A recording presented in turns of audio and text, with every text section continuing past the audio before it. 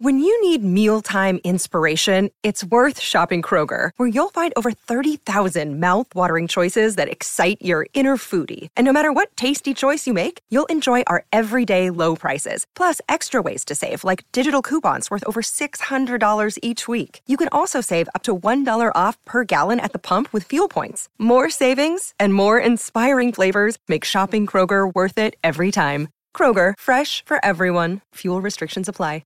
Welcome to Hail Varsity Radio, the voice of Husker Nation. Insight, opinion, expertise, with the biggest and best names talking Nebraska across the state. Join the show on Twitter at Hail Varsity and at Schmitz_radio. Call in at 402-466-ESPN or 1-800-825-5865. Here's Chris Schmitz.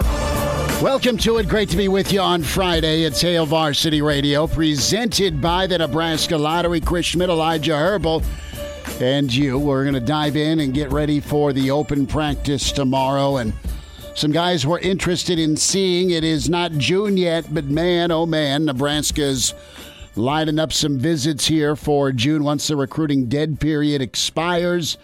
A couple of names to tell you about on that. We'll spend some time with Derek Peterson, Dr. Petey from HailVarsity.com and magazine.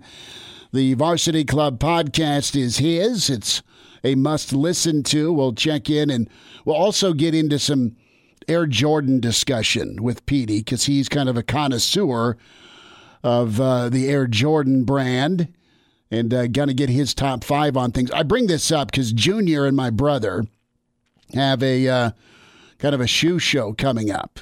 There's going to be a showcase going on, I think, out on Westo here towards the end of the month.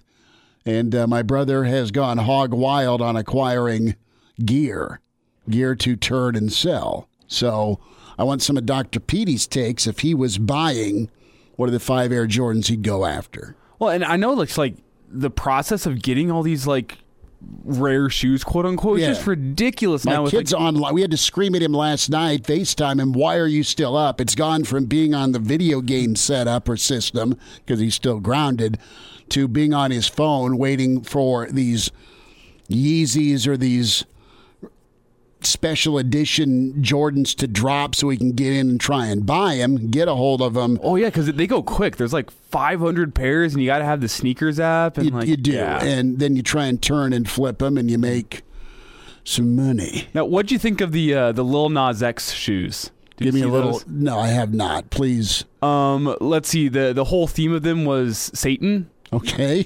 There was a drop of human blood in each of the soles of the shoe. No. There was like some awful Bible verse about like Satan on there, and they only made 666 pairs of them. Yes, of course. Sign of the Beast. Why not? Yeah. So conservative America was absolutely flipping out about that. Well, I have just heard of it, and I'm appalled. And I don't get appalled by much, but there's a drop of human blood.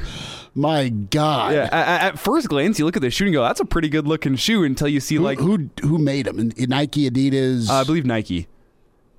Yeah, really? Yeah, and then that's like a pretty good looking shoe until I see like the pentagram on there, and I go like, "I'm staying the hell away from this." I don't want the goat head. Not in. No, thank you.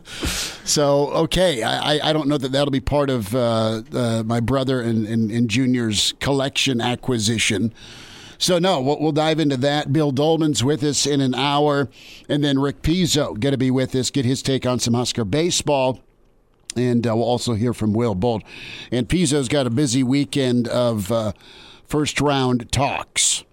Pizzo's spending a lot of time with a number of Big Ten kids that are going to go in that first round. We're looking at 6 to 8 Big Ten kids that'll go. A couple of Northwestern guys likely first-round picks. Where's Justin Fields land? Micah Parsons.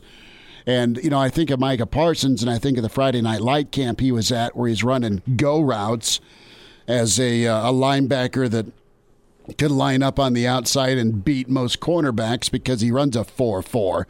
So I look at that, and I look at some of the rosters that Nebraska has been able to put together, and they're always in the mode of acquiring talent, and you got to get that talent here to visit. They're going to have some kids that'll be here for the open practice, but they're also You're going to have some kids here for the spring game, and that is so key to get them a seat front and center on their own dime, obviously, because the dead period's not expired.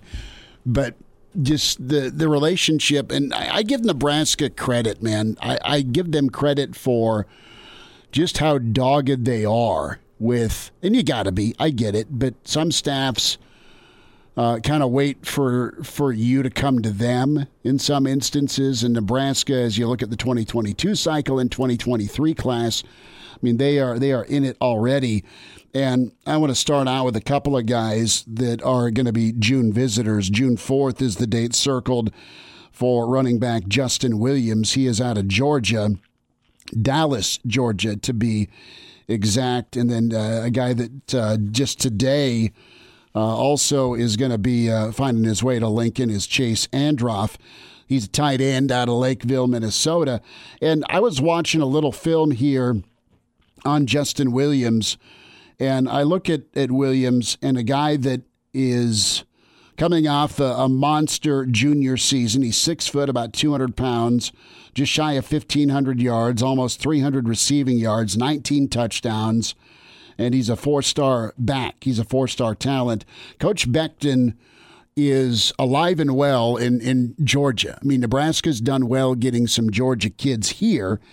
And you look at case in point, Gabe Irvin's a guy we're going to be watching tomorrow. What's he look like during open practice? But with Williams, he's been in constant contact with Nebraska. Nebraska offered him in October, regular contact. And it's been Scott Frost and Ryan Held and Barrett Ruud leading the way. And when it comes to Williams, and a good story here from Parker Gabriel on it, Williams is like, yeah, I know Nebraska used to be a powerhouse, and it's a good school to go to if you want to be a running back that has a chance to get to the next level. I mean, Mills, obviously a Georgia kid. Gabe Irvin's from Buford, Georgia. Ronald Tompkins from Loganville. There's so much talent in Georgia. So you have an official visit scheduled for Louisville for Williams, also West Virginia in South Florida. It sounds like West Virginia's kind of in the lead, but we'll see if Nebraska can make an impact, make an impression. So the kid can absolutely get through the hole. I mean, these are highlights. These are huddle highlights. So there's 70, 80-yard touchdown runs that are just, he's untouched. If he's wearing a flag, he's untouched. There's no yards after contact because there was no contact.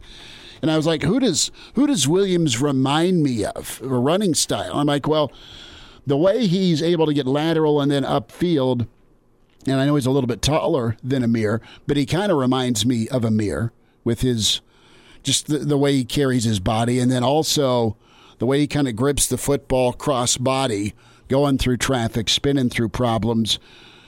Dare I go Ezekiel Elliott? I mean, those are the two names that kind of jumped to my mind, and I think his mother was a world-class sprinter, so he has that in his back pocket if you need it. And I like that Zeke comparison. He obviously completely unrefined. Am I off, or does it kind of... It's the same thing as Zeke at Ohio State, where he didn't really make any astounding moves, but he knew where the hole would be. He hit the hole hard, and then he had the vision through the second level. He glided away from problems, yes. And he was so good about... It wasn't a one-on-one stutter step go. It was, I'm getting the hole, the defense overruns it, or I'm able to cut off of a shoulder and go diagonal. And I think of the highlight runs in that shootout win Ohio State had back in 2014 against Alabama. That's exactly what I'm thinking of. Think of the big bursts that Zeke had in that game. I mean, obviously 12 gauge went deep a lot, and Ohio State won in a high scoring affair. But it was the run game for Ohio State and Ezekiel Elliott in 2014 that was money. And I don't want to call Justin Williams the next Zeke Elliott. That isn't fair. But that's who he reminds me of. Got a little bit of Amir and a little bit of Zeke in him, and that's where I'm at. I love how he gets through the hole, and then he accelerates, and then he's able. You nailed it. His vision is what's pretty big wow factor. for me. Yeah, it always seems like he's taken, like it's like the center fielder in baseball, like they do they check the stats to see like how efficient their path was to the area where the fly ball lands, and that's what I see with this kid. It's just like it always seems like whenever he breaks one in the open field, he's always picking that most efficient route to get past the defender and get to the end zone, really, because half of these Huddle highlights are ending up in the end zone. A couple of kids from Kansas to keep an eye on out of Hayes, Kansas, Jaron Kanek and Gavin Myers. Kanek's a guy that kind of does it all. 3-star prospect. He's a guy that's running back, linebacker, quarterback for kind of a Tebow-type run play setup. Myers is also a kid that plays inside linebacker, and Nebraska able to get in early on those guys. Kansas State is there to challenge. Iowa State on the radar as well. And, they like Nebraska both because of kind of the blue-collar mentality, which is nice to hear. Other defensive names to keep in mind here for June visits for the camp circuit. You got defensive lineman Nico Davalier. He's out of Arkansas, 6'3", 275. Georgia, Arkansas, Tennessee on him. You can go by stars if you like, and that is accurate in some instances. The thing I like, though, is who's the peer recruiters. If I look at the SEC going after a kid, that means he's pretty high-level talent. Defensive lineman Jalen Marshall, he's out of Overland Park, Kansas City region. Oklahoma State's got a family tie with him, but Nebraska's there. James Mons, of course, Wonder Mons is his uncle. He's a quarterback prospect Nebraska's going to get on campus, and they're kind of fighting with Louisville, Purdue, and Cincinnati for him. And then you have Grant Page out of Boulder. He's a 6'2" wideout, and you've got Popeye, the outside linebacker, that's pretty high level. Popeye Williams, Nebraska in on him, but the other all-name team is safety Mumu bin Wahad. He's out of Loganville, Georgia. He's going to visit Nebraska June 25th. He's looking at West Virginia and Georgia Tech. Mumu and Popeye would be part of the all-name list here for Nebraska. But in all seriousness here, I've been pretty wowed here by what I've seen from Williams. I know you need linemen. I know you need pass rushers. I know you need secondary people, but I like what I've seen from Williams so far. And my recruiting pitch to that kid is you have picked the perfect time to graduate. It is name, image, and likeness season. You already have the perfect name. I already have a company in mind, which would be perfect for you, Popeye Williams. Like, we're Nebraska. We can help you get there. That's my recruiting pitch. There you go. Elijah Herbal from downtown Bang. Numbers to get in today, 466-3776, 466-3776, 800-825-5865. Email Chris@HailVarsity.com. And also find us on Twitter at Schmidt_radio. Chris Schmidt at Herbal Essence for Elijah Herbal. MJ Morris, of course, going to be visiting the spring game. He's the top quarterback target for Nebraska for 2022. And I saw this earlier in the week and watched some of his film. And he's more of a pro style than a dual threat.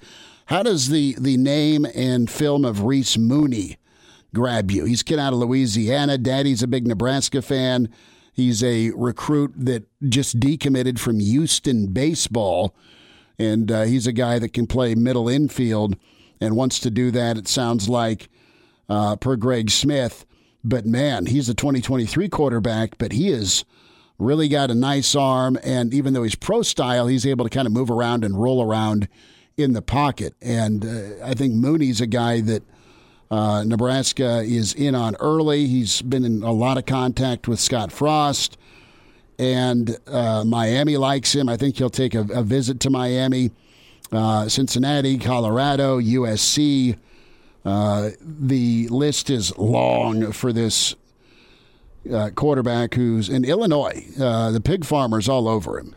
And then your second favorite team, Lane Kiffin and Ole Miss, have been there quite a bit on his doorstep. Michigan State, Georgia, Florida State as well. So this kid's got just a slew of offers. But so he's really high on Miami, Nebraska, and kind of medium on Ole Miss right now. So, but when I'm like here, I got his highlights pulled up in front of me. And he's not the most beat you with your legs guy, but he's got that same trait that the other baseball players that play quarterback have. Like, you think of Patrick Mahomes, Kyler Murray, Russell Wilson. Just get out of trouble. Justin Fields. And they have that ability to throw on the run, getting out of trouble, throwing off platform. I mean, he said he's a middle infielder. That Mahomes played shortstop. Pretty sure Kyler Murray played shortstop. Russell Wilson was also a middle infielder and outfielder.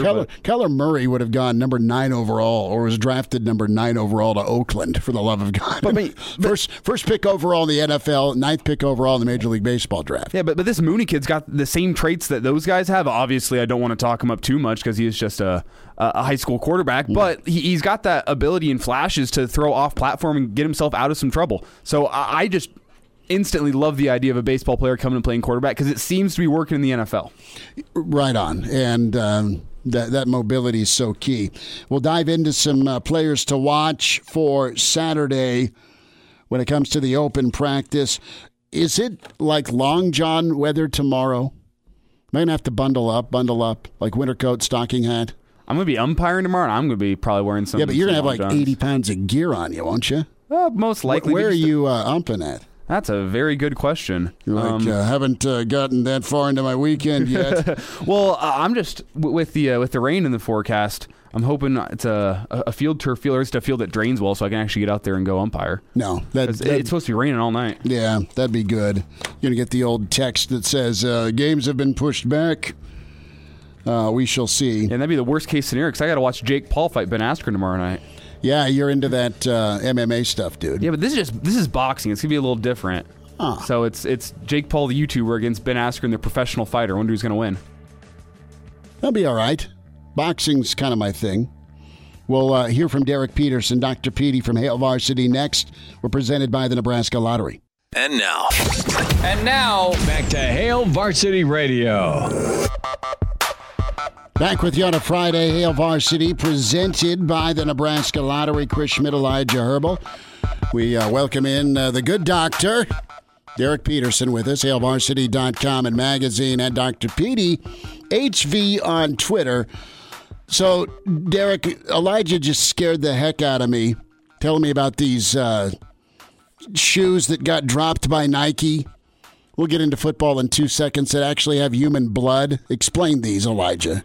It's the Lil Nas X shoe. It was something to do with his music video, which dropped a couple weeks ago, and it was like in the Satan was prominently featured in that music video. Which is not good. We're anti-Satan on the show. Just so we're all clear. But Petey, you do an awesome job. Every time I see you got a pair of kicks on that are pretty awesome, man. Thank you. You're not it's a collection we're trying to build. Okay, so where are we at in the collection?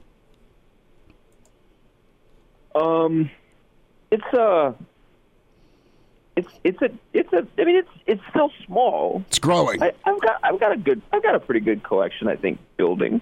We're adding some pieces. There's some stuff that like I have, the Spider-Man ones that came out in 2018 with the release of the Into the Spider-Verse movie. Those are ones that are on my wish list that I'm saving for because I got to pay stupid resale for those. Yeah. The Rookie of the Year ones are definitely on my list that I'm saving for.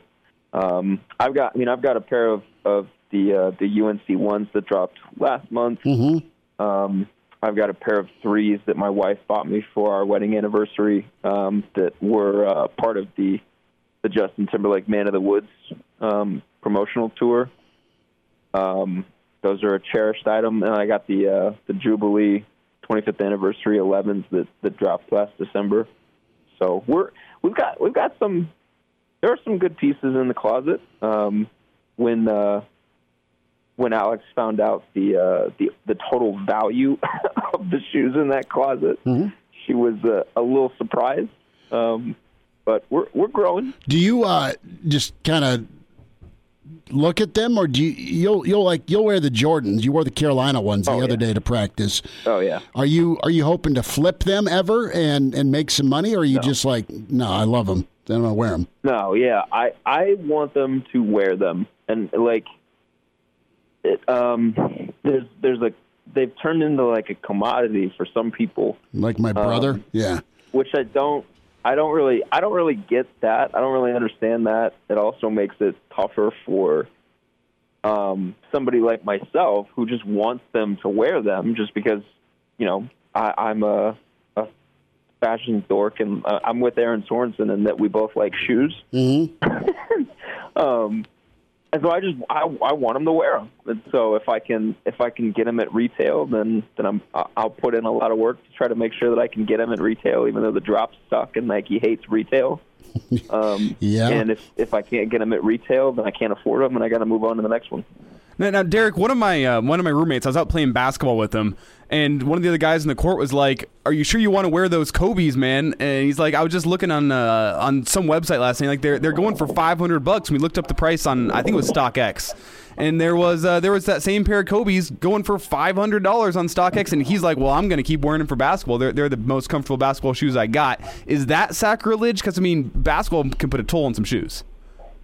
I have a pair of Jordan 28s that were purchased for me actually by my wife when we were in college that I wear exclusively as basketball shoes. It was when Russell Westbrook first signed with Jordan, so they're a pair of his sort of line of the 28s. And I wore, I just destroyed the insole on those things because I wore them to the basketball court at the student rec center like every single day. I had a pair of Kobe's actually, the Kobe 9 Easters that I know they're worth a lot. They're worth a lot of money, and I gave them to a guy for his son. They were looking for Kobe's, and I gave them to a guy for his son for like $100. He wanted them, couldn't afford them for resale, and so I gave them to him because I hadn't worn them in forever. But I had, I got those when they came out, like 5 or 6 years ago or whenever it was, and I got those when they first came out, and I wore those for basketball too. So there are some people that just put them up and have them on display, or put shoes up and leave them in the box or whatever and never touch them. I don't know what all the technical terminology is, but I wear them. I don't care. I wear them. I think they're cool. Good enough, man. And I had to get in there on the shoe collection and get an update. Tomorrow, Nebraska open practice. Who are you circling to watch? If you had two guys that you had to zero in on, who are they? Give me one offense, give me one defense. Omar Toure on offense. Omar Toure, sure. That works. On offense, I want to see those two guys. Defense, I'm going to say it's hard because there's so many guys in the secondary that I want to see, right? Mm-hmm. And you've got some of those guys that are still a little limited because they're coming back from injuries last year. Talking about Miles Farmer and Braxton Clark, I really want to see what those two guys look like. They've been here for a couple of years, and both guys were going to have prominent roles, if not for injury, last year. At least that's what they've told us. Mm-hmm. Quentin Newsome is really, really interesting as a opposite corner, a complementary corner to Cam Taylor-Britt. Noah Pola-Gates is a guy that we've kind of been told, yeah, you're going to see him on the field this year. He's ready for a role. Adap Joseph is kind of there waiting in the wings. I'm very interested in that secondary because I really do agree with Travis Fisher when he says they have the right mix in the secondary to have one of the best secondaries in the conference and be in that conversation for some of the better secondaries in the country. So I'm really curious to see what those guys look like, and I'm curious to get sort of an extended look for the first time in a year at what those guys look like in a practice setting. Which I know, I cheated on both answers, but no, that's fine. It was an expanded answer, and Derek Peterson's with us. And no, the secondary is pretty unique because of just how they get coached, how they're trained. They're cross-trained. Yeah, you may be a corner, but you're going to know how to do safety and vice versa.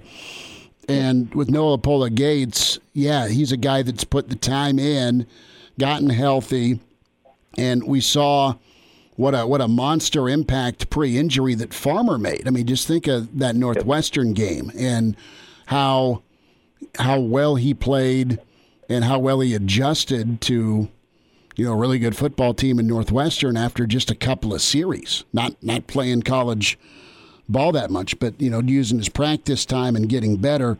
So I'm with you there on Farmer, and Clark and Newsome opposite Cam Taylor-Britt is intriguing. And I was pretty fascinated by some of the talking points about Nadab Joseph from Coach Chinander this week. Just what type of physical specimen you have that's now kind of got locked in, Derek, mentally and off the field. So it sounds like he's a guy that could really make a push. And Nebraska, it sounds like Nebraska's feeling good as is with their options at corner. Yeah, for sure. And I think you can sort of extend that to just the defense in general. It's been a painstaking process for them to just sort of build the kind of depth that they're comfortable with to sort of make it through a Big Ten season. And this year, particularly on the defensive side of the ball, I think can be the first year of their tenure here, this coaching staff's tenure, Scott Frost's tenure here, that where we might be able to say, like, yeah, they're there. They've got the depth, because we just rattled off a bunch of names at DB that we're interested in, and those are guys that are behind three really, really good DBs that are going to take up the lion's share of the snaps probably at three of those four spots. And then you go to linebacker, and just at inside linebacker, like Will Honus is a little limited this spring. It might work in Nebraska's favor just from a depth building standpoint, because you've got Chris Kolarovich coming in from the FCS level that they seem really, really high on. You've got Nick Henrich and Luke Reimer right there, and you can get some snaps for a guy like Randolph Kapai. You get some snaps for maybe try to see if you can get Jackson Hanna out there. You can get some snaps to Va. They got a lot of dudes at linebacker, and they got a bunch of dudes on the defensive line. Like everybody's favorite 2020 recruit, the polar bear, Nash Hutmacher. It's like, all right, where are we going to find snaps for this dude? Like there are just so many options kind of across the board that you can start talking about and talk about why you're interested in them for like 5 minutes. So, I think they're happy with Dab Joseph in the secondary, but they're happy with a lot of guys just on the defense. And so, Brandon Fogel and I talked about this on my podcast. Like, this is going to be an interesting year for them, just in terms of we might be able to finally see, some of the fruits of just all of the labor that they've put in trying to build the depth of this team. Derek, whenever you look at that large crop of guys returning, I got about a minute left here. A lot of Husker fans expecting these guys are just going to step back in and start again next season. But is that the case? I mean, there's the younger guys below them. You talk about depth, but are they necessarily going to be depth guys? Can you see any of those guys actually jumping over some of these guys who've decided to return for another season? And instead of waiting in the wings for another season, they can actually make that jump and start this year? Or are those guys that are turning pretty much shoo-ins for starting? I mean, it's kind of a yes and no answer. Nobody is ever really a shoo-in as a starter. Anything can happen. We're still, 5 or 6 months away from the start of the season or whatever it is. But at the same time, JoJo Doman's going to play a ton. Cam Taylor-Britt and Deontay Williams and Markel Dismuke, those guys are going to play a ton. Ben Stilley's going to have a role on the defensive line. Those guys, just in terms of the combination that they have of talent and experience, and just those are the guys that are sort of the heart and soul of your defense. Those guys are going to play a ton. The thing is, and there's another thing that we talked about on my podcast, is I'm increasingly less interested in a traditional depth chart, because ideally they just want a bunch of dudes that they can put on the field. And if you have Cam Taylor-Britt, you can move around if you have Braxton Clark and Quentin Newsome ready to go at corner, and you can do some fun stuff with Cam Taylor-Britt. You can do some fun stuff with the crop of linebackers that they have if they have a bunch of depth. So to answer your question, I think those guys, no coach is going to say those guys are a shoo-in, but they're going to play. They're going to play a lot. Derek Peterson with us. Dr. Petey, we'll see you at practice tomorrow. Thanks for the time today. Sounds good, man. Thank you. Chime in 402-466-ESPN or email the show, Chris@HailVarsity.com. Just try me. Try me. Back to Hail Varsity Radio. Back in Hail Varsity Radio, presented by the Nebraska Lottery. Chris Schmidt, Elijah Herbal. We'll get into some Husker baseball in a moment. Bill Dolman in 20 minutes. Rick Pizzo, some Big Ten NFL draft thoughts here next hour. Just to kind of put a little bit of a bow on the open practice tomorrow. And first and foremost, what are you putting down number-wise? 4,000's the max. Do they sell out? Or not sell out, but is it maximum capacity? Is it $3,000? Is it somewhere in between 3 and 4? Are you going? I got to go work, so I don't think so. So you're like, no. No, but I got to figure out how I got to find a spring game ticket, though. Yeah? Yeah. I need to It's going to be a reenactment of the Nebraska-Miami game in 14 where there's some dude on the corner right before you get to South Stadium with like 8 together, their 50-yard line, and he needs a G for him. See, my problem with it, I just have so many, like, good Husker football outfits that I haven't gotten the chance to wear now. We're getting back into fashion. Like, I bought these outfits for a reason. I need to show them off. I didn't buy them for myself. So you just don't randomly wear Nebraska gear around anymore? Well, not like like some of that stuff's got some real steez to it. And like, what do you have? I got a 91 crew neck sweatshirt. That's really cool. Yeah, so like it's 1991 from 1991 vintage. It was between that and a 94 Orange Bowl crew neck sweatshirt, and I decided to get the other one. It's got like. It's Herbie Husker's head imposed on a Husker football player, and it's got like, it's really cool looking. And then I also got a starter jacket that I was actually like the all red starter jacket. The all red starter jacket, button up, and it's actually got a name on it. And I'm trying to figure out who this football player is. Maybe I got to talk to Babcock. It was it said Holiday. Really? So I'm not sure whose jacket it was. HOLADAY. If anyone knows, call in. I think that might be a question for Mike It's not Babcock. Holloway, is it? No, it's not Holloway. It's Holiday. I was like looking through rosters. Like I was like, who is this guy? And I don't know. But I look really good in the jacket, so that's all that really matters. Those were the best. Like the starter snap-ups were good. Yep. Those were good. So Gabe Ervin tomorrow. Pretty intriguing. He's the guy who's been available, put the work in. And listen, tomorrow's going to be, and I like vanilla ice cream, so I'm good with it being pretty basic and standard. I'm just excited to in person see the team hit a little bit, and we'll see how much contact there is, how much of a preview to May 1st it is. But Gabe Ervin's exciting. Excited to see him run the football and just what he can do with that first unit offensive line group. Give me 5, 10, 15 plays of him trying to run downhill. Omar Manning, right? Is he a unicorn or is he real? And he's a special enough talent. He could be a unicorn. And there's been footage of him making plays, but between him and Toure, I mean, that's cool. The quarterbacks, right? Here's a question for you. And what is the push going to continue to be like for who settles into that number 2 spot? Adrian's doing his thing this spring, but where's Smothers at in comparison to Harburg? You'd ideally want to redshirt Harburg.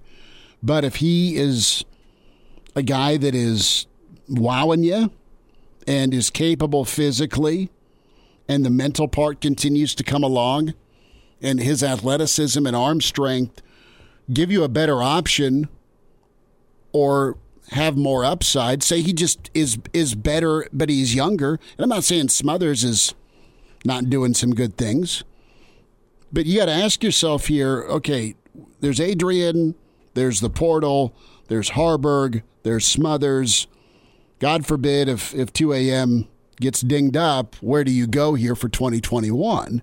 At some point during the season, with Haarberg. And you got the 4-game redshirt rule, I understand. But with Smothers, he needs to continue to get reps and develop. And I think it's encouraging with what we've heard, but we get to see. We get to see a little bit tomorrow on where Smothers is at throwing the football. We also get to see a little bit tomorrow with where Haarberg's at when it comes to what he can do and what kind of grasp he has on the offense. That's very real. Where the backup quarterbacks are at and how they look against a defense, whether it's first-team defense or fifth-team defense. You got a lot of dudes on the defensive side of the ball that we just went through an entire roster of corners. There's 4 starters, and then the guys we've named have all been in the program for a while. That's who you're going to see Smothers and Haarberg going against. It may be Cam Taylor-Britt, it may be Noah Pola-Gates, it may be Dismuke, it could be Lynham, it could be a guy like Nadab Joseph. So that kind of intrigues me tomorrow here, where the quarterbacks are at. And if they're handing off all of the time, fine. But just to see him in pads and to see him in action's all right. Feldarius Payne's a guy that has had a whole offseason. He was mentioned this week. You know, what kind of guy can he become getting after the quarterback? Because he's gotten stronger. He's gotten his role down a little bit more.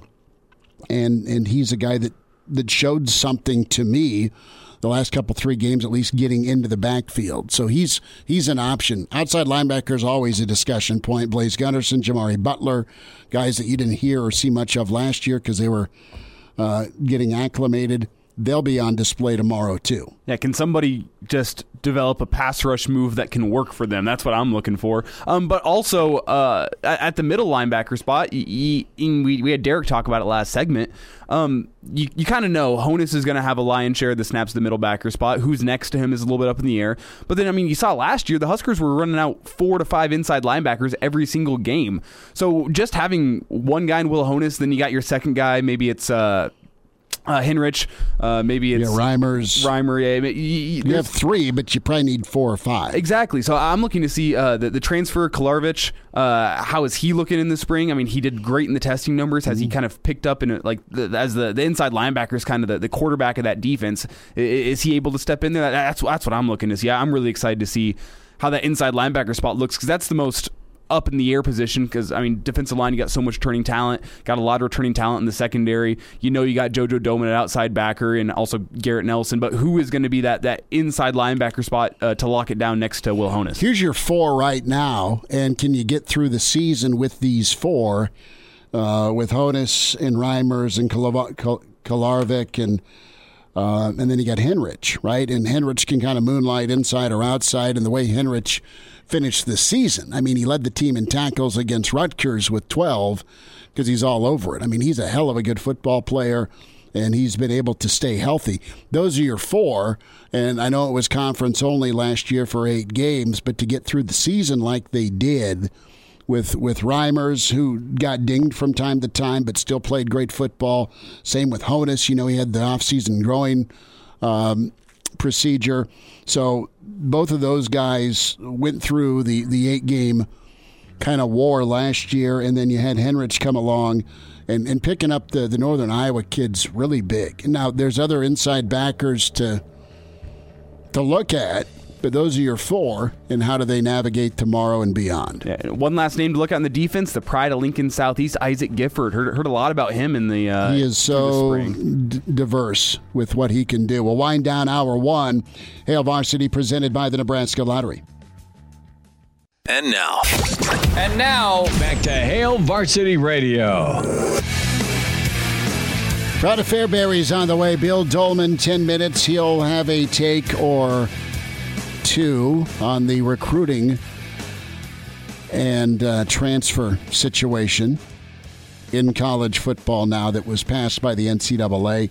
Darren Ravel reporting the numbers here for the month of March with several states that have legalized sports gaming. That's on the doorstep here because you've got the casinos that are going to be put to an expansion when it comes to poker and blackjack and the casino gaming here in Lincoln and course, in central Nebraska, in Grand Island, and I think also in Columbus, and of course, across the river, you've got the casinos there in Council Bluffs. New Jersey had $860 million wagered in the month of March. NCAA tournament, yes, get it. Pennsylvania, $560 million. Indiana, $317 million. Michigan, $214 million in 20 days. Yeah, because they didn't legalize till like halfway through March. Right. Iowa, $161 million. So you have make that 4 Big Ten states with it. And, of course, that's kind of the next question here. Will you allow a sports book and sports gambling to go with your casino games? I mean, you would assume. Now, I don't know what type of restrictions will be put on if you get the sports gaming aspect passed. Will you be able to bet on Nebraska or not? Or bet against Nebraska or not? Pull the old Pete Rose. Well, I didn't bet on him. Didn't bet against him either. So those are some incredible numbers. At this point, I see the argument against it is like, oh, it can lead to gambling addiction. But right. If you have one, you might as well bring in the sports gaming side. I mean, my thing with it is just people can drive to Council Bluffs and go gamble if they really want to. Yeah, we did how many shows from sports books pre-COVID? Yeah, I mean, I just saw the Gary Sharp show was up in Council Bluffs today because people are going up there and gambling. So why lose our tax dollars here in the state of Nebraska to the state of Iowa? Because it's 20 minutes from people in Omaha. They can just go drive across the river. You can walk across the bridge and fire the app up. Yeah. You're halfway across the bridge. Give me 100.5 on the Dodgers tonight. Yeah. So when you really look at that, why not just take the tax money off of it here in Nebraska and get a little money? I mean, or a lot of money. I see some of our roads and all the construction work we're putting in. I bet we could use some more road construction, honestly. I'm more interested in not, selling my firstborn so I can license my vehicle. Oh, or just lower my property taxes a little bit. How about that? Elijah Herbal for U.S. Senate. Please vote for me. 2030. Make it happen. We will spend some time. Bill Dolman is a wealth of knowledge. He'll have a take or two. He won't get to watch the open practice tomorrow because it's not televised. That'd be kind of cool if it was streamed. But no doubt the spring game is... I'm going to try and get him back here for that. We're going to work on him here in about 5 minutes to have a Bill Dolman welcome home party and get him back here for the spring game. Jump on a train, crash in the basement, feed treats to the Labradoodle and German Shepherd so they don't take your blanket, and make an appearance. All right, Hour 2's coming up. Rick Pizzo, Big Ten Network shortly. It's Hail Varsity presented by the Nebraska Lottery. Welcome to Hail Varsity Radio, the voice of Husker Nation. Insight, opinion, expertise, with the biggest and best names talking Nebraska across the state. Join the show on Twitter at Hail Varsity and at Schmitz_radio. Call in at 402-466-ESPN or 1-800-825-5865. Here's Chris Schmitz.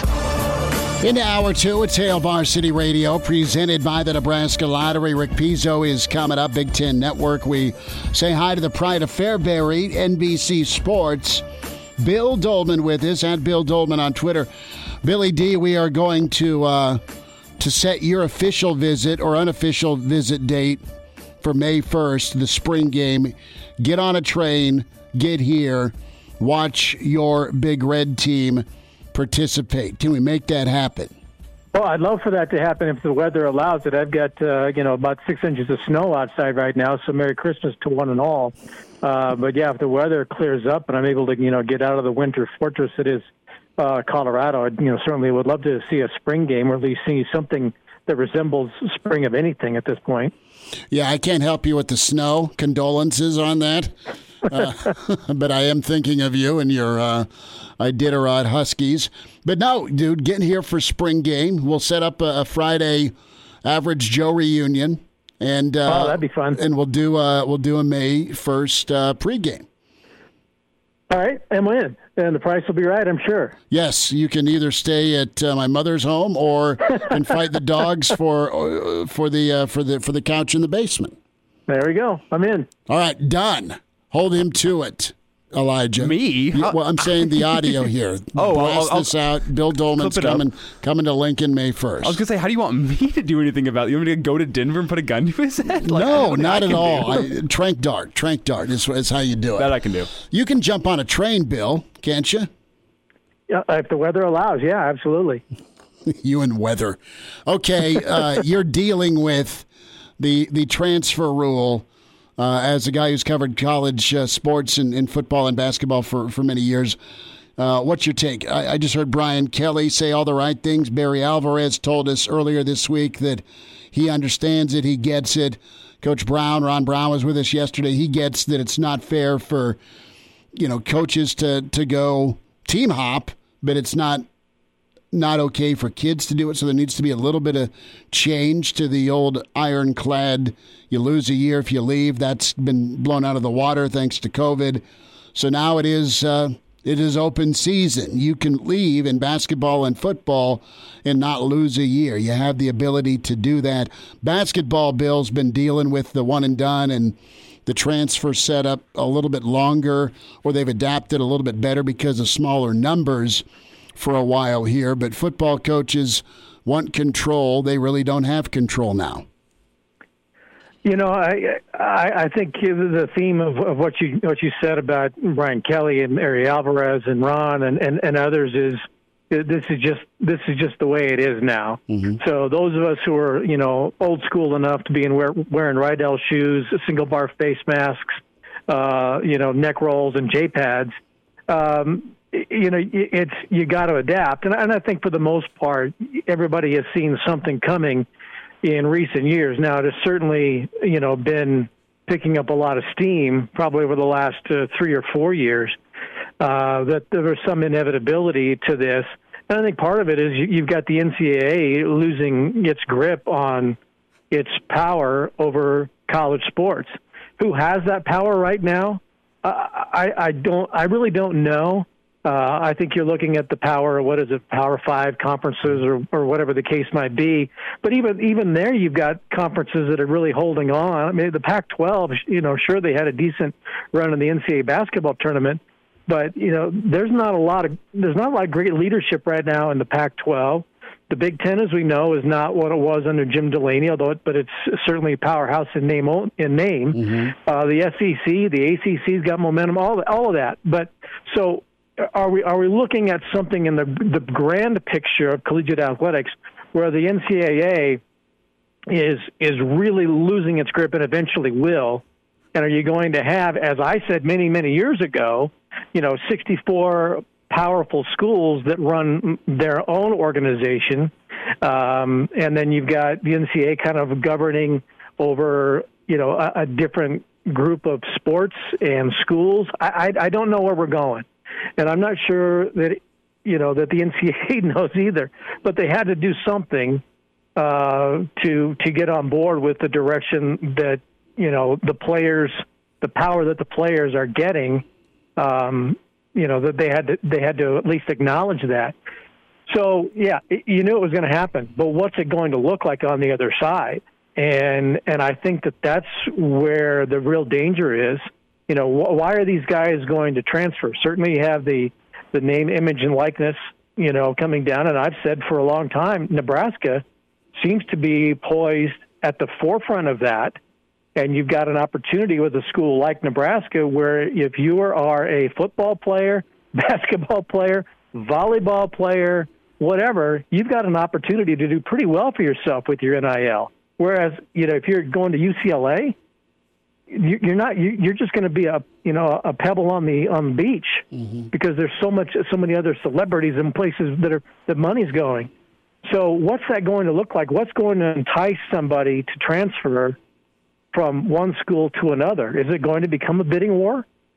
Are we going to see some semblance of free agency? Will there be a time in the coming years where you're actually going to pay players a salary. And again, at Nebraska, it can't all be just about football and men's basketball. Nebraska women's volleyball players could do extremely well with NIL and the opportunities to make some money. So there's just so much out there in this vast landscape that we're entering into that nobody's really talking about. And I fear that it's going to be, every headache is going to be taken on as it comes and not looking out well beyond it to say, okay, what could happen? And what is going to be the enticement to transfer from one school to the other? And I'm not going to cry for the power schools, but I still look at this going, how much money is invested in going out and getting some 16, 17, 18-year-old kid to sign on the dotted line? Is it tens of thousands? Is it hundreds of thousands? How many man-hours are spent on Zoom calls and texting and all that just to get a kid that you hope will be good? And then he's there for a year or two and decides, I'm not happy here. I'm going to go over here. And there's no compensation for, again, it's a multi-million-dollar operation. I get that. But shouldn't there be some compensation of some sort to the school that loses the player when they invested so much time, money, and interest in getting him to begin with? And when you look at professional sports, typically if you lose a player, now sometimes there's the unrestricted free agent, but typically you might, you lose a draft pick or you got to pay some money back. I don't know what that looks like. I don't. But there's just so much out there right now that they're going to make this rule, which is where we're going, but what's on the other side of it and what's that going to look like? And I think I'm not sure anybody's really looked into it that far. Bill Dolman's with us, Hail Varsity Radio, at Bill Dolman on Twitter, NBC Sports, the Pride of Fairbury. Bill, what would your approach be right now if you were the new college football or basketball czar / commissioner where you've got this free transfer rule? How would you advise, or even if you're a coach or a recruiting coordinator, how would you go about things? A, it's okay now to finish second in recruiting because that door can stay open and you don't burn a bridge. And if a kid goes someplace and it doesn't work out, look at Justin Fields, started at Georgia, but man, he liked Ohio State, ended up transferring, worked out for him. Same with Burrow, right? Burrow ended up going somewhere because he couldn't win the job at Ohio State. It worked out well. And the grad transfer is one thing, but the kid who isn't bought into the regiment, or it's vastly different from kind of getting his own way throughout high school, just worst case scenario, he's going to bolt, and it's going to be a discipline issue where he doesn't like the rules, doesn't want to follow the rules. I'm going to go someplace that'll let me be me. And it might not be any different, but it's sure a heck of a sales pitch. Do you start recruiting the portal more?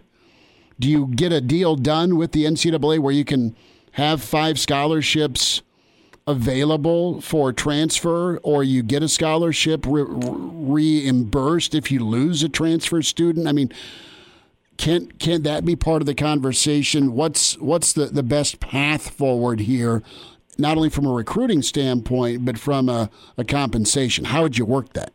I don't know. That's the thing, and I would bet that there's some guys in power suits in a high-rise office complexes going, I don't know either. I'm sure somebody does, which is great, but right now what you see is you get the question asked of coaches and administrators is, what do you think of the new rule? But you don't hear a lot of follow-up conversation about the NIL, about other sports.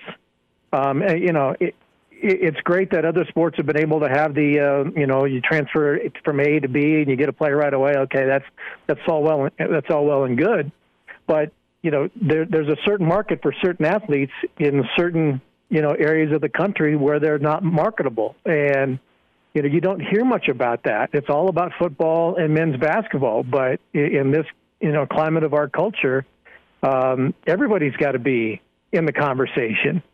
So I don't know what the answer is to all that, and I don't see anybody else expressing what the answer is to all that. You've got a lot of people advocating for the players, and that's great. They should be allowed to transfer. They should be allowed to play right away. Okay, that's fine. That's going to happen. But what happens when it doesn't work out at that school? And what happens if they don't get the money or they don't get the NIL or they don't? What's all going to happen to all this? Do schools get compensated? And again, they're multi-million-dollar operations, so don't cry for them necessarily. But yeah, you're probably going to have somebody on staff now. We've got offensive analysts and defensive analysts and player personnel directors. You might have schools now, hiring on the transfer portal recruiting coordinator. Is that going to be part of the new era? I just marvel at how vast of a territory we're entering into without a lot of answers, other than players are going to finally have the opportunity to go from A to B. And beyond that, who knows what it's going to look like? I fear for some schools, maybe all schools, what's this going to do to team chemistry?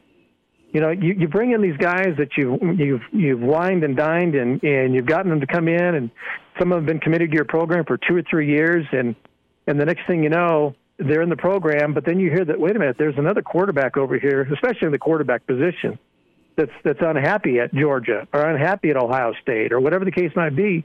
And here you are at Nebraska waiting your turn, but then, this shiny object is out there in Ohio or in Georgia or wherever the case might be.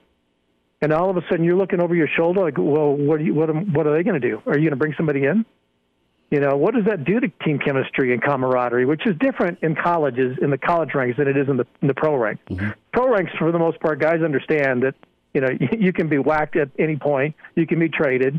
Your job's online and it's a business. But some guys may not quite comprehend that in the college level. Like, are these guys always going to be looking over my shoulder for somebody else to come in and take my job? I think that's going to be an issue too. Well, and there needs to be a point of work hard, get better, develop. It's okay to not be Trevor Lawrence or Tommy Frazier. And start by your 6th game as a true freshman, as a redshirt freshman or even as a sophomore. I mean, you've had a handful of quarterbacks that just got 1 year and then went to the NFL. I mean, that has happened. Guys have waited their turn. Mac Jones, is he great, or is he a guy that was surrounded by incredible talent? Yes, you can answer yes to both, but he's only a 1-year starter because guess who he sat behind and paid his dues to. Guys that are starting quarterbacks right now, guys that are high-level picks. So that's very interesting with the chemistry. Bill, before we go, the over-unders came out with all of the NFL out of Vegas, and I want your take here. The over-under on wins for Denver is at 7.5. How does that number grab you? Probably pretty accurate. Okay. I'm not sure where that half win is going to come from, but nevertheless, they win 7 or 8 is my question. Given the Broncos, they might find a way to get a half a victory. Mm-hmm. Like we talked about last week, it's all going to come down to the development of Drew Lock, and I think that's the hand that they're going to play. You've got the kid from North Dakota State who's kind of become the sexy name this week going into the draft. But I really get the sense out here, and I've kind of followed it a little bit more since we've talked, that that's the guy, and they're going to ride or die with him this year, and he might be good enough to get you 7.5 wins. I don't think he's a game changer, but I think he's probably a serviceable quarterback, and it's going to depend on what they put around him, and he probably ought to be a little bit better, knowing that they're not going to bring in Deshaun Watson now. But he'll have the pressure of being this is my make or break season, and I don't think if he doesn't get 7.5 wins this year, they'll definitely go find somebody next year. Yeah, they'll give Locke one more season, and I don't know though if they get one of the quarterbacks to him in that spot, I'd look at it. I don't know. That's just me. I'd look. They might. Who knows? But, nobody's talking about the Broncos all that much right now, which is actually kind of surprising. Nobody's talking about the Avalanche either because they've had to shut down. And nobody's talking about the Nuggets because Murray got hurt. And nobody's talking about the Rockies because they play the Dodgers every night, and for the last 5 years they've not beaten the Dodgers but more than like once or twice. So it's not exactly a great era of professional sports. Although the Avalanche are playing pretty well, but they had to shut down for like the next 2 weeks. So that's unfortunate for them. So it's not exactly a big professional sports market at this moment. Billy D, we'll get you a Fairbury brand, and we'll see you next week. We'll talk to you next week, and we'll see you on May 1st. All right, then. 98 days to the Summer Olympics. Take care, bud. See ya. And now, back to Hail Varsity Radio. Back into it, it's Hail Varsity, presented by the Nebraska Lottery. Big Ten buffet time as we head into the weekend. We say hi to Rick Pizzo at BTN. Rick Pizzo. Rick, what's good, man? How are you? Busy weekend, my man. We got the Big Ten kind of dominating in volleyball, right? You got 6 teams all winning in the second round, all moving on to the regional semifinals this weekend, including top seed Wisconsin. The Huskers are in there, look really good in their opening round, or second round sweep, I should say. So that's kind of where our focus is this weekend, but also, you know, it's that time of the year where you get spring games, some more publicized than others, and you get to kind of get a gauge a little bit of where the football teams are going to be when they open in the fall. Yeah, and not the spring game, but 4,000 eyeballs on Nebraska tomorrow as they'll have an open practice, and I'll be front and center with a few folks bundled up, ready for an open practice. And, you know, what are you intrigued about here with Nebraska, specifically on the offensive side of the ball here? Where's your kind of anticipation or excitement level here for the Big Red this spring? Because, you know, it's kind of moved from, you know, it's time for Nebraska to show up and do their thing to there's been some movement to optimism, excitement, but still ready and cautious about boarding the hype train, Rick. Yeah, I think cautious is the right word, Chris. Cautiously optimistic, right? Yes. So you know who the quarterback is going to be. There's no more questions about kind of the back and forth. And I think you and I may have touched on this in the past. I think the big question is going to be, who's the game breaker offensively? Because you need one in this offense. Preferably you have multiple in this offense. But who is going to be that guy that can kind of take the top off, that keeps opposing defensive coordinators up at night trying to figure out, you know, how you stop them? And you think about, it's not just the Ohio States, but kind of teams that maybe made a little bit of a jump over the past 3 or 4 years, or even look back to a decade ago when Michigan State started to make its jump. They had 1 or 2 guys who were Big Ten receiver of the year. And you look at when Purdue made a little bit of a jump a couple of years ago and having Rondale Moore, but now they weren't able to sustain that because injuries to Moore. So you think about those kind of things. You need someone offensively who can give your quarterback the ability to improvise, buy time, and to give your running back a little bit of extra space, because linebackers and safeties are all worried about the game breaker. Does Nebraska have that guy after the departure of Wandale? I think that's something that you really have to be focused on and watch in the spring and certainly through fall ball. Rick Pizzo's with us, Hail Varsity Radio, Big Ten buffet time. Rick, we'll get to some NFL draft thoughts here in a moment. I want to go to Big Ten baseball here. I saw Baseball America's projected field of 64, and Nebraska's a 2 seed. It looks like Michigan's a 2 seed in the South Bend Regional, and Ohio State sneaks in as a 3 seed. I know Indiana's up there in the conference standings as well, but your overall gauge on the Big Ten, 3 bids doesn't sound like enough for a Power 5. Will Bolt has been saying, look, he thinks the Big Ten's good enough to be a 5-bid league in most seasons. What's your gauge on the league so far?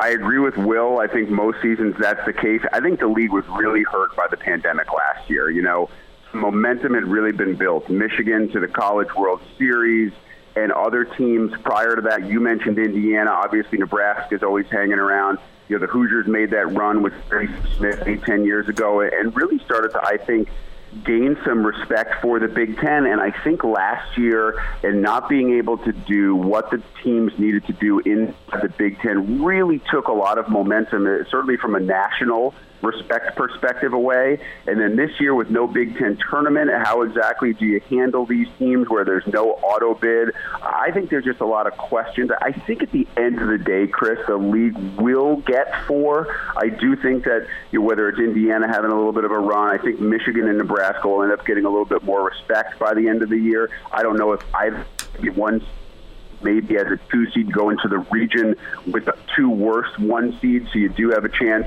to move on once you get to those super regionals. I don't know. I mean, I think that this is a battle that the Big Ten has been fighting for a long time. And unfortunately, because of the weather restrictions and because you have games canceled, especially early in the season, and in this year you're playing games outside the geographic footprint, I think it's a battle the Big Ten's going to face, unfortunately, most seasons. It is. And what's going to change minds is the ability to do the non-conference games that you see scheduled in California, Arizona, Texas. Can you match up with some Big 12, some SEC, some Pac-12 powers and do well and help out your own RPI? A league-only schedule is kind of aiding and abetting this outlook, I think, for the Big Ten this postseason. Absolutely agree. So, Rick Pizzo's with us, Hail Varsity Radio, Big Ten Buffet. Rick, got to hear from Fred Hoiberg yesterday. A couple of additions here in Nebraska, a top 15 recruiting class for the mayor and company, and lots of excitement. There was some progress made for Nebraska. I know they didn't have a high total of wins in the Big Ten, but they were competitive. As you look at Nebraska's roster, just real quick, where are you at with where Nebraska could move, taking steps forward in conjunction with the rest of the league? I mean, the league was really tough and really good this year, and I expect it to continue to be that way, but I don't know if the league will be as good next year as they were this year. Can Nebraska continue to climb that ladder and, make a statement here next season to be in the thick of some postseason discussions? Yeah, I think it's going to be hard next season, Chris. I think it's 2 years. I do, because I think you get that recruiting class in. They're still freshmen, right? And you're playing in this league, to your point, will not be as good as it was last year. I mean, last year's regular season was, at least statistically and by the metrics, the greatest conference regular season that any Power 5 league has ever had, that any league has had in Division I college basketball. So it would be tough to match that, but you still have some really good players. You still have the best collection of coaches in all of college basketball. Fred certainly falls into that category, but you're trying to do so with a really young team. And I know you got the highest touted recruit individually and one of the best, if not the best, recruiting seasons in history coming in, but you still have to develop those guys. You still have to get them ready for Big Ten basketball. So I think this next year, the 21-22 season, we'll see improvement and some growth. I think then it's that class, when you keep them for their sophomore seasons and mix them in with that veteran leadership. If you look at 2022-23, that's the year I think that maybe you look for that biggest jump in the early stages of Fred's career. Rick Pizzo's with us, and I think 2 years for sure. We'll see where they end up. McGowan's a lot of excitement with him. You've got I think 70% of your scoring back here with that extra season. Nebraska's got to find a point guard. They got to take better care of the basketball or develop some guys into being more steady or reliable point guards. It could happen. They'll have more practice time, but I like what Fred's doing. Rick, you are loaded up, man. NFL draft is nearing. We're 2 weeks away. You are locked in with so many of the prospects. You've got just a ton of Big Ten talent that'll go first round, potentially a couple of Penn State guys in the first round. Of course, Justin Fields, where does he go? Payne out of Michigan, slated to go in the teens. And, of course, 2 first-round projected picks in Slater and Newsome for Northwestern. Pretty banner draft potentially here for the Big Ten. Yeah, you could see, I think, 7 Ohio State guys defensively drafted, 12 overall. I mean, one of the fastest movers. I'm glad you mentioned Rashawn Slater, the offensive lineman from Northwestern, going up the draft board. Another guy that's been jumping, who's not going to be a first-rounder, but I have the chance to interview him later this weekend, is former Illinois wide receiver Josh Imatorbhebe. Posted a 46.5-inch vertical. You think about a guy like DK Metcalf and what he can do from a pure physical standpoint if you go on the right team. Imatorbhebe, to me, could be a day 2 or 3 absolute steal. I think there's no chance that Justin Fields is around. I've seen projections having him at 15. I don't think there's any way that he goes by the 49ers, the Jets, the Panthers, all of his most recent pro day, all kind of with some quarterback questions or huge quarterback questions for a couple of those teams. I think eventually it's going to be really hard for somebody, a GM or a scout, to pull the trigger on a guy like Trey Lance out of North Dakota State before you do it with Justin Fields, who's beaten Clemson and faced Alabama. So I think you're going to hear a lot of Big Ten names early, but I think probably the guy who has the most immediate impact is going to be Penn State linebacker Micah Parsons. He's going to be off the board early. He is a physical freak. He is sideline to sideline as fast as any linebacker that we've covered. He hits like a truck, and he really knows football. I mean, he's not one of those linebackers who could just come in and be a heat-seeking missile. He understands how to play the game. I think he's going to be a plug-and-play guy in year number one. Based on the system that he goes to, he's going to be an early pick, so you're probably not going to a very good defense. He's going to be a guy that, to me, in year one and year two is going to load up with 90, 100 tackles. He's going to be really fun to watch. Selfishly, I have seen him go to the Giants, projected to slide to your New York Giants. That would I'd be okay with that, my friend. I was going to say you'd be as happy as all get out. The thing with Parsons is, and you nailed it. I mean, what was it? We're talking 4.5, 4.4. I mean, his 40 time was nuts. I remember him being here when Riley was coaching, part of the Friday Night Lights, June recruiting circuit, and he's running go routes down the sideline. A linebacker's beating defensive backs for 50-50 balls, and that's on the offensive side. He was a guy at Penn State that didn't have a lot of sack numbers. Now, he had TFL numbers, but he was so good in that drop zone area. They let him just do whatever, but they didn't necessarily treat him like Lawrence Taylor's, position where they just blitz him all the time, correct? No, but think about what linebackers are these days in the NFL, right? They're not those guys that are just standing outside in the 3-4 or way outside in the 4-3 and rushing the quarterbacks, because you have gone to a more college-style system in the NFL. These quote-unquote flankers or these slot receivers who are just so dangerous, but you also have really athletic pass-catching tight ends. You can't cover all those guys with defensive backs. Nobody's playing, a 3-8 in the NFL system. So you need a linebacker who can cover a really athletic tight end. Can you cover Travis Kelce? Can you cover...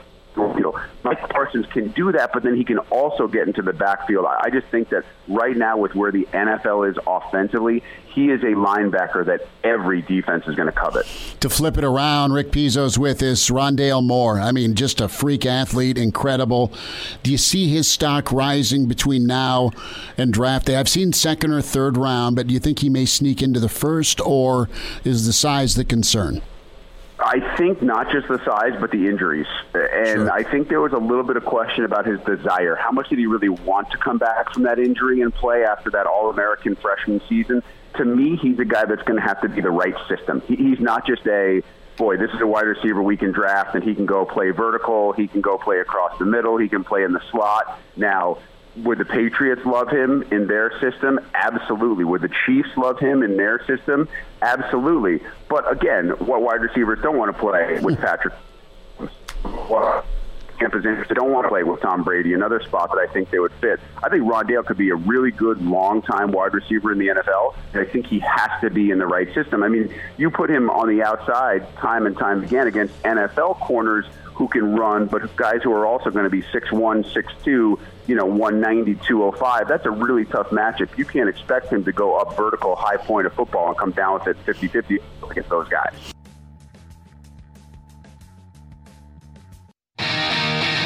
And we're back. Fellas, think we could listen to the radio lesson? On Hail Varsity Radio, presented by the Nebraska Lottery. Yes! That's awesome! Rick Pizzo's with us. Rick spoke with Russ Landy. He's done work with you and the Big Ten Network, draft analyst, former scout for Cleveland and the Rams, and talked to him about some of the Nebraska kids. He says Hymas could be a third or fourth round guy. He expects Boodle to be drafted. He thinks there could be 3 Huskers that go. Hymas is a guy that they're thinking can play a lot of different spots, and that's good news for Nebraska as Coach Frost is looking to get more and more guys into the NFL here with the next wave of guys. Before we wrap, what's your read and take on Fields? There's been so much information, disinformation on Justin Fields. I see number 3 overall to San Francisco, and then you touched on a little earlier, him falling all the way to the teens. What do you believe about his transition to the NFL here within the next couple of weeks? Yes, he'll be a first rounder, but where do you think he fits? Well, I think you bring up an interesting point about the information misinformation. I spoke with a couple of guys earlier this week about this, and the draft is a little bit shady when it comes to that kind of stuff, because I have spoken with multiple coaches and players, both on and off the record, about Justin Fields. And any concerns or questions that we've heard from the outside about his work ethic, they say are completely unfounded. They believe that information is coming from teams who are going to be picking between 10 and 15 and trying to get that information out there to scare off teams like the 49ers, like the Jets, who may be interested in Darnold. That absolutely happens within the NFL. You share this information, you hope that maybe it drops a guy in the draft board a question, and instead he's available at 10 or 12 where otherwise he would not have been. I have heard nothing but the opposite, that Justin Fields has worked tirelessly to improve his craft. And if you watched his first pro day and the throwing exhibition that he put on and how perfectly choreographed that routine was, he showed off all the different footwork, all the different throws. To me, I understand that Trevor Lawrence is going to be the first pick. There's no question about it. But after that, if you're looking for a quarterback, you're telling me you're going to go Zach Wilson or Trey Lance before Justin Fields? To me, that just doesn't make any sense. Look at that Clemson game last year. It was one of the best games, if not the best game, a Power 5 quarterback played all year against the Clemson team that nobody gave Ohio State a chance to beat, and Fields was unbelievable. That's the guy that you want, the guy who has already played against defenses that were full of future NFL players. Lawrence will be the first quarterback taken. If I was a scout or a GM who needed a quarterback after Lawrence, I'm taking Justin Fields, and I'm not thinking twice. Well, and you were there for the pro day at Ohio State. You were on with us right after leaving Columbus, so you saw firsthand. And you've seen a lot of dudes, man. You've been around NFL draft picks, future first-round guys, and he left quite an impression on you, it sounds like. Yes, he did. And he's really impressive in interviews, too. It's not just the physical ability. He is not a huge rah-rah guy. He became more of a leader his last year at Ohio State because Ryan Day needed him to. But that is developed at the NFL when you're a quarterback. You don't just step in as a rookie and everybody says, you're our leader. You need to prove that you can be a leader. You do it with your play. You do it with the way you handle yourself. Justin Fields will do all those things, not just above average, but exceptionally above average. It'll take a year or two. But I think this is a guy who is going to be a huge benefit to whoever decides to draft him. Talking NFL Draft, Rick Pizzo, Big Ten Network. Rick, take care. Have a great weekend. We'll do it again soon. Thanks for the time. That's good. That's always my pleasure, Smitty. Take care. Good stuff from Rick Pizzo. Let's get you an update with Nebraska baseball. They're up 1-0 in the third, bottom of 3. And Nebraska stranding a golden opportunity. You had a leadoff triple by Jackson Hallmark. He stayed at third in the top of the third. And Nebraska unable to add to their lead. But, this is really all about what Nebraska does this weekend against Penn State. Penn State's a team that's, they're all right. They're Division I, but they're 3-4 games below 500, and they just don't have consistency. And Nebraska's going to have to be locked in on the mound, stay fired up offensively. I mean, they've averaged 6.5 runs the last several outings in Big Ten play. And when you come to the conference race here, Nebraska's right there, and they lead Michigan and Indiana, and you have Ohio State. And right now, Nebraska still has to play Michigan or Indiana. So I think this is a good team. I think there's lots of talent. I don't disagree with any of that. You just want to see them do work against Indiana, do work against Michigan, and take care of business against teams they should take series from. Yeah, and I don't even think that Nebraska should win this series against Penn State. I think they should sweep this Penn State team. I mean, if you're trying to stay on top of the Big Ten, this is a team that you got to just put into the dirt. I mean, if you want a symbol of how much Penn State cares about their baseball program and how much they actually care about it, just go look at the video feed that they're putting out on BTN+. If you go to the Huskers baseball Twitter page, go look at the highlights they're posting, because that's directly very grainy. That's directly from Penn State. I don't think there's any commentators on there. And the video feed looks straight out of 2005. Like, it's bad. It's a bad video feed. This is a guy who's coming from a guy who's worked for the Nebraska video department. That's terrible. That's minimum effort. That camera that they're having on the game. They just flipped the switch on. That looks like somebody turned around their webcam on their laptop and just put it on the field. It is absolutely awful. And you can't take a video feed to say how good a baseball team is, but that's awful. One thing about Nebraska, though, is the buy-in, and Will Bolt talked about that this week here, how he had talent when he got here, but it's all really kind of come together a little bit from Will Bolt here this week. Again, I'll always just continue to point to the upperclassmen on this team and just the character of the guys that were already here, the talent that was already here. Again, we're asking them to play a little bit of a different style of baseball. But again, they're just all high character young men, and they were just welcomed us with open arms, and we're open-minded to learn and to. We came into this situation. I didn't recruit these upperclassmen, but I knew a lot about them just having followed the program. So knowing what skill sets they had, what they could bring to the table, these guys have just been tremendous to coach from that aspect, the older guys, because they've really bought in quickly. And when your older guys buy in, that just kind of trickles down to the rest of the roster and the rest of the team, and that's what those guys have brought, and it's made the transition pretty seamless. Here is a bit of a scouting rundown from Will Bolt on Penn State, what Nebraska is facing. Again, up 1-0 here, bottom of 3. They've played well at times. They're right there. In that the group of teams that are kind of right in the 500 range. They've swung the bats really well at times. I feel like they've got very experienced starting pitching, guys with good stuff, guys that can navigate through a lineup.